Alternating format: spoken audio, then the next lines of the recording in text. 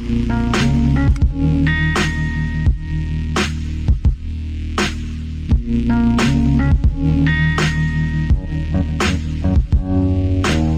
to Doctrine and Devotion, a podcast that explores Christian faith and practice from a Reformed Baptist perspective. My name is Joe Thorne. I'm the lead pastor of Redeemer Fellowship in St. Charles, Illinois. And I'm Jimmy Fowler, executive pastor at Redeemer Fellowship.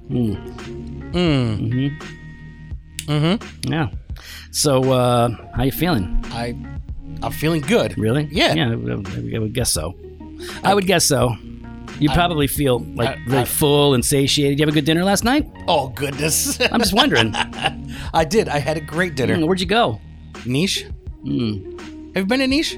Niche, Geneva? Well, I don't get invited, so. I saw that you had gone with Steve, though. Yeah, you and Steve were out there. Yeah, no, it's fine. No, I think it's a good thing. I like that, you invite people and not me to dinner. I think that's great. That's awesome. Man. Y'all get invites, too. Yeah. Well, I'm just saying. Forget the invite. I wasn't there. We're going to do this on air? I wasn't you there. Want me to say it on air? Here's the only thing that matters. I wasn't there, and that's your fault. That's what I'm saying. If I'm not somewhere. I know people get invites. Yep.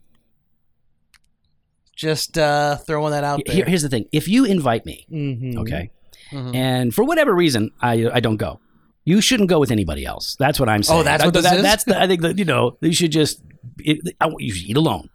That's what I'm saying. I don't, it's not jealousy. Okay. It's not jealousy. Well, we had a fantastic, would you like me to take you through everything? I would. Yeah. How did it go? I feel like I've been there and it wasn't great, but it was a while ago and maybe, I don't know. I've always had a great meal there. No, fantastic. Had a good, there's a good cheese board. I like a good cheese board. Mm-hmm. So the cheese board was good. I think the star of that, though, there was a sausage board. Homemade sausage. Very good. Had a black garlic one. Nice. Yeah. Amazing. And it paired with wine, I'm guessing. Because you're usually like in that situation. No wine that time. Yeah, okay. no wine this time. And then we also had a burrata. Which is, again, I like cheese. Okay. So it's a very nice soft cheese. It's really lots of cheese. It's a cheesy night. It was a cheesy night. Mm-hmm. Cheesy night. Then from there, let's see. Molly had the sea bass. Okay. And which I've had the sea bass before. It's always cooked wonderful. But sometimes they put these peaches on it. Okay. But before the peaches were like huge. This time it was like two little small ones. I'm like, that's better. But anyways, it was fantastic. She had a great one. Michelle and Steve had the pork shank. Okay. Which was massive, very well done. And then I had the steak. I had the ribeye. Yeah. I want the ribeye. Yeah. Jimmy always goes well done, though, so I don't know what that's all about. So medium gross. rare. Speaking of steak. Yeah. So I'm heading out again to Vegas, right? Because I got some meetings out there. And I've already booked my reservations for the place we went. Oh, yeah. I've already booked some reservations. At the Rio, top of the Rio. Top of the Rio. That was, that was the best meal I think I've ever had out. That was pretty good. So, that's awesome.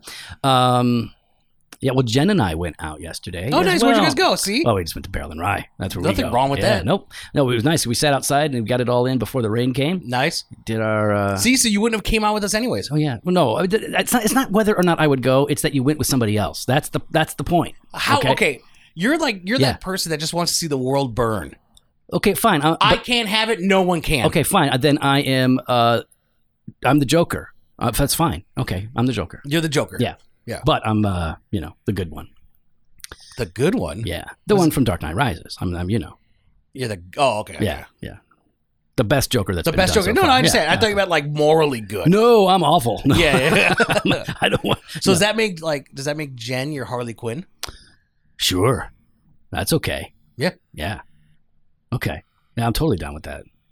Look at me. Wow. Dude, you like Halloween's coming up. I'm like staring off into the distance. Yeah, I'm like, she could rock that costume. Oh, gosh, stop. I just caused an issue. Amazon. Next day delivery. Here we go. She would never. She would never, ever. Although No, you can't say the never and then although. Although, I think I can get her, if there is a costume party this year. She'll dress up for, of course, because everybody but not else as Harley is. Quinn though. But I bet I could get her to go as either Morticia Addams, or Lily from the Munsters. I bet I could get her to pull that up. Okay. If I could get her to pull up anything, it'd be one of those. Yeah. But she probably still wouldn't do it. She'd just go. She might go. go. She would go. Well, if it's a party, yeah, she might do it. She'd be maybe. more There's a likely. chance. I would think. There's more likely. More likely yeah. because everyone else is doing it. Yeah. So it's not like the weird thing you were just trying to insinuate. Yeah, well, it's not weird. It's just it's exciting. Come on, what's wrong with that? I could be the Penguin. That's why I'm probably more like the Penguin, really. I'm more like Danny DeVito. Oh my gosh, yeah, that's what I was gonna say. Yeah. If you're the Danny DeVito Penguin, if I'm just being honest about it, it's about as close to a character in DC. I mean, universe. the reality is you're not really worthy to be the Joker. No, let's just be honest. No. I mean, your worth really is the Penguin, Danny DeVito. Yeah, and that's stretching a bit, you know what I mean? I'm reaching up to that level. You're reaching. Yeah. You're reaching up to that level. Well, speaking of being able to be worthy, we're back in the Baptist Catechism, That's question 104, and it's what is required to the worthy receiving of the Lord's Supper. It is required of them that would worthily partake of the Lord's Supper, that they examine themselves of the knowledge to discern the Lord's body, of their faith to feed upon him, of their repentance, love, and new obedience, lest coming unworthily they eat and drink judgment to themselves. Okay, so for context, I think most of our listeners understand, but if not, and I'm sure a bunch who maybe are newer to the faith or to the scripture might not know. So in the church at Corinth, there were a lot of problems, like in a lot of churches. And one of the problems was when they celebrated the Lord's Supper, they were having major moral, spiritual failures in that they would celebrate the Lord's Supper in the context of a shared meal. Called them love feasts back then. And, it'd be like potluck style, obviously. More evidence for this being a Baptist church. So they have potluck style. Everybody would bring food, but it really wound up that these groups were kind of isolating themselves and sort of secluding or marginalizing the poorer congregants, not sharing the good spread, keeping the good stuff for themselves, and they'd be drinking too much wine. They're drinking too much wine. What the heck? Okay, so overindulging. Yeah, getting drunk. I mean, getting drunk is wrong, but if you're going to do it, maybe don't do it at church when you're actually fellowshipping and trying to worship and observe the Lord's Supper. And so this was going on, and as a consequence of that, God was bringing judgment or discipline upon the congregation. And so, like, some people were getting sick, some people even died, and Paul understood this to be essentially God's response to their wickedness, to stop them in their tracks, right? So here on the front end, what Paul's saying is the big word here is examine. If you're going to engage in the Lord's Supper, if you're gathering for worship and you're eating this meal together and you're going to receive the bread and the wine representing the body and blood of Christ, then you have to examine yourself. And with that word, then, I mean, it really leads into, this is not a passive participation, right? Like when we're coming to it, there is some sense of approaching in a certain manner. And, one is, humbly, we're going to be talking more about that kind of stuff later. But in this case, it's that examining and looking at oneself. Yeah. Right. As we come to the table, I mean, this is, we're celebrating the Lord's Supper. We're celebrating what the Lord has done for us. We're celebrating the Lord, that his body was broken, his blood was spilled. And so we do not take this in an unworthy manner. Yeah. Now, there's one big passage, right? A couple of verses that this is pointing directly at, right? 1 Corinthians 11, 28 and 29. Yeah. Let a person examine himself then, and so eat of the bread and drink of the cup. For anyone who eats and drinks without discerning the body eats and drinks judgment on himself. So to examine ourselves is to not become overly infatuated with yourself. It's not to make yourself the point, but it is to look carefully at yourself and to check your heart, your faith, your motives, the state or the condition of your soul, right? Am I repenting? Or have I been negligent there? Yeah. Have I been loving my brothers and sisters, or have I been selfish? And I think a lot of people that celebrate the Lord's Supper get some of this, right? Like, this seems to be a fairly common thing. When I share in the Lord's Supper at other churches, there's this sense in which, like, hey, we examine ourselves. You know, this is a time for repentance. It's a time for seriousness, and that's almost the whole of it. There's not a whole lot of. Sometimes I don't sense as much enthusiasm or joy in the Lord's Supper at some churches as I do this part.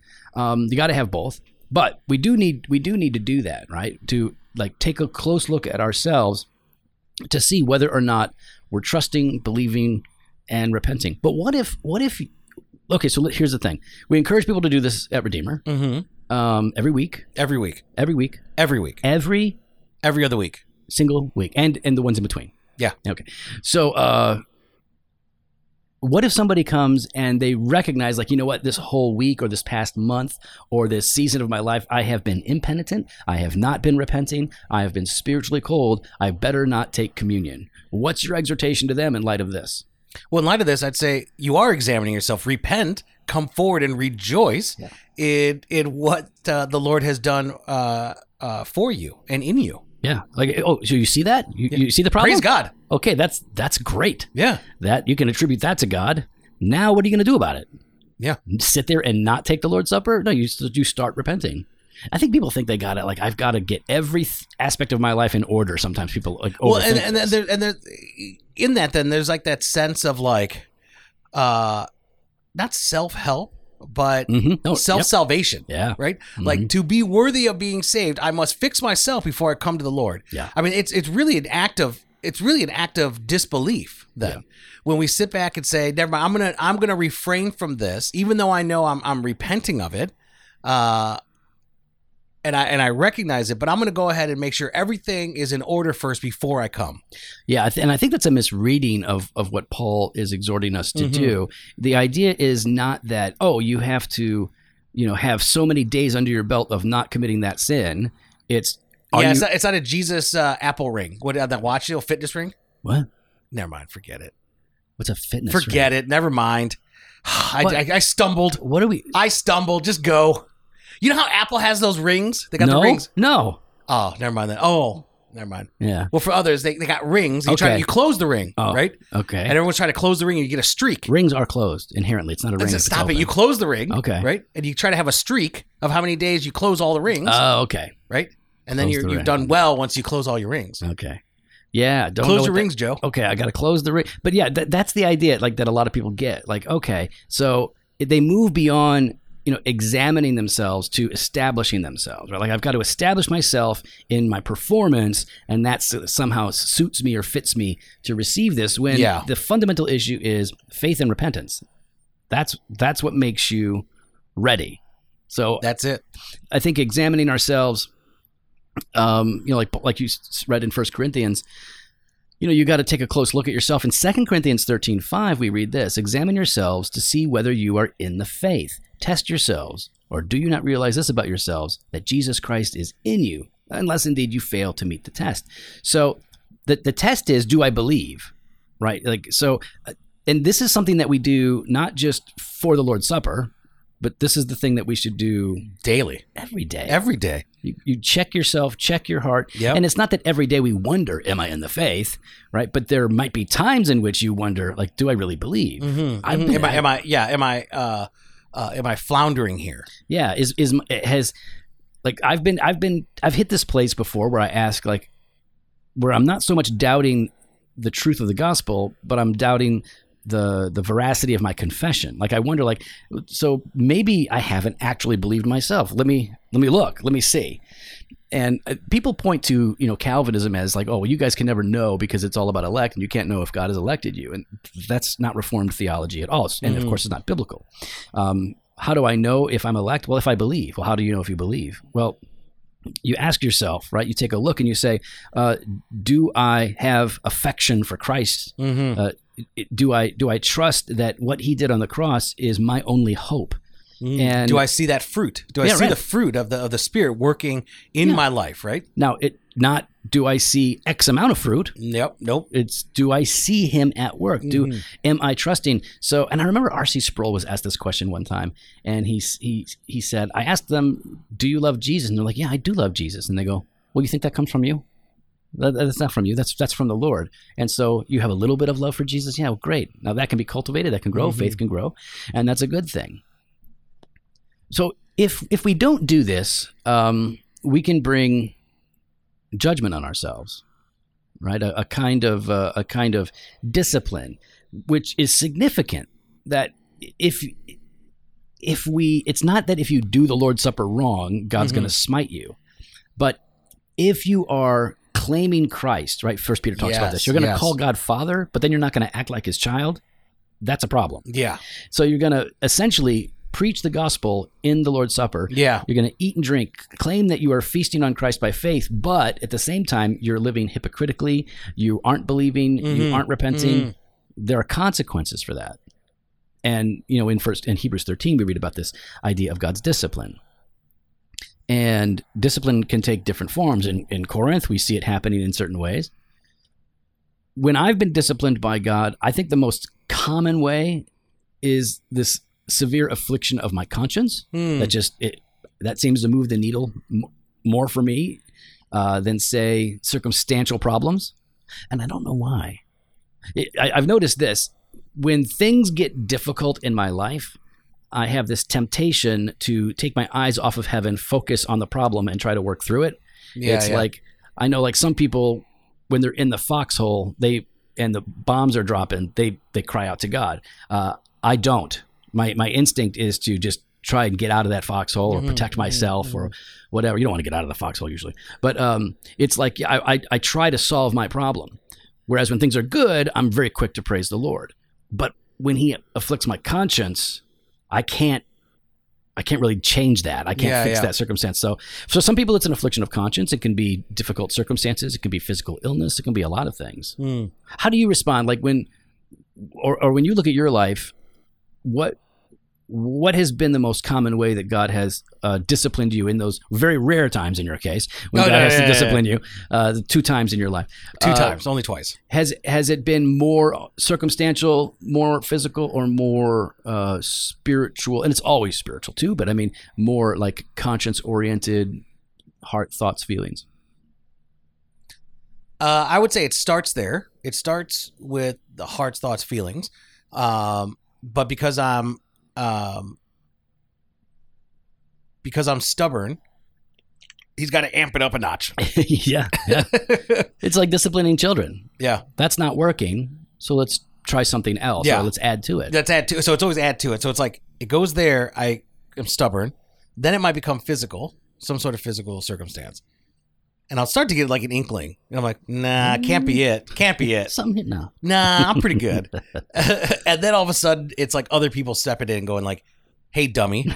I'm like, oh. And then I'll say things like, you just affirmed what I had been thinking. Yeah. But I really wasn't. I was ignoring it. That's the way I should put it. You just affirmed what I was ignoring. Yeah. It's I'll tell you. So that's why I praise God for community. Yeah. And it's embarrassing, of course, when a brother or a sister has to point something out. And they usually, if you're in a good church, they'll do it lovingly. And oftentimes they'll do it in the form of a question. Hey, man, I've noticed this. Is this what's going on? I'm just like, I know what that question means, you jerk. And this whole idea of examining yourself, one of the things that I see in Scripture, that I think we can all see in Scripture, is that, yes, we examine ourselves, but we do that in tandem with God, the Holy Spirit, examining us. Like we ask God to examine us, right? Yes. Search me, O Lord, and try me. See if there's any hurtful way in me. Psalm 26:2, examine me, O Lord, and prove me. We don't just looking at ourselves. We're asking for help. Yeah, because we're going to miss it. And it's oftentimes like during our prayer of confession at church, one of the things that we sort of push on is, confessing the sins that we can see and that we're aware of, but asking God to show us what we're probably missing, because there's a difference between, well, I'm actively ignoring and turning against what God has been, showing me here. There's a difference between that and then just maybe you've gotten into a situation where you've become numb. Maybe you started by ignoring it, and now you don't even sense it. You don't feel it. We oftentimes need God to just kind of wake us up. Oh, for sure. Absolutely. And so this is really, this is a call to repent, to believe, and to then move forward in joy. Yes, because like it feels good to know the truth, to know the Lord. It feels good to do what He wants us to do because we're made to do those things, and you don't do it just because it makes you feel good. But there is joy in it, I think, is the point. Like we repent and we go forward for the Lord's Supper, or we receive the Lord's Supper in our seats, however you do it, around the table, and I hope we conclude the Lord's Supper portion of worship with a smile. Yes. It might start with heads down, but hopefully it ends with heads up. Yeah. You know what would be better? What's that? It starts with heads down. Yeah. But it ends with hands up. Hands up. Hands up in praise and worship. Boom. Like Bo Burnham says, everybody put your hands up. Heads down, pray for me. Hands up. All eyes on me. There you go. Well, we'd love to get thoughts. You can follow us online on Instagram, Twitter, @DocAdiva, or on Facebook /Doctrine and Devotion. You can head to the website, DoctrineDevotion.com. They can contact us. You can sign up for the email blast. Hit up the store, JoeFoStore.com, and grab some gear. We got that fresh pod every Monday and Thursday. We got blog posts and video content over at the website. We got that all-access exclusive content. You got Banter of Truth on Tuesdays, Weekday Wisdom Monday through Friday. Head on over to DoctrineDevotion.com /all-access to register today. And here's a sneak peek of next Monday's banter. We're going to next Friday. We're gonna have Turf Room over with the Mons. Oh, that'll be fun. Yeah, that'll be great. What time? What should I do there? Okay, bye. Oh.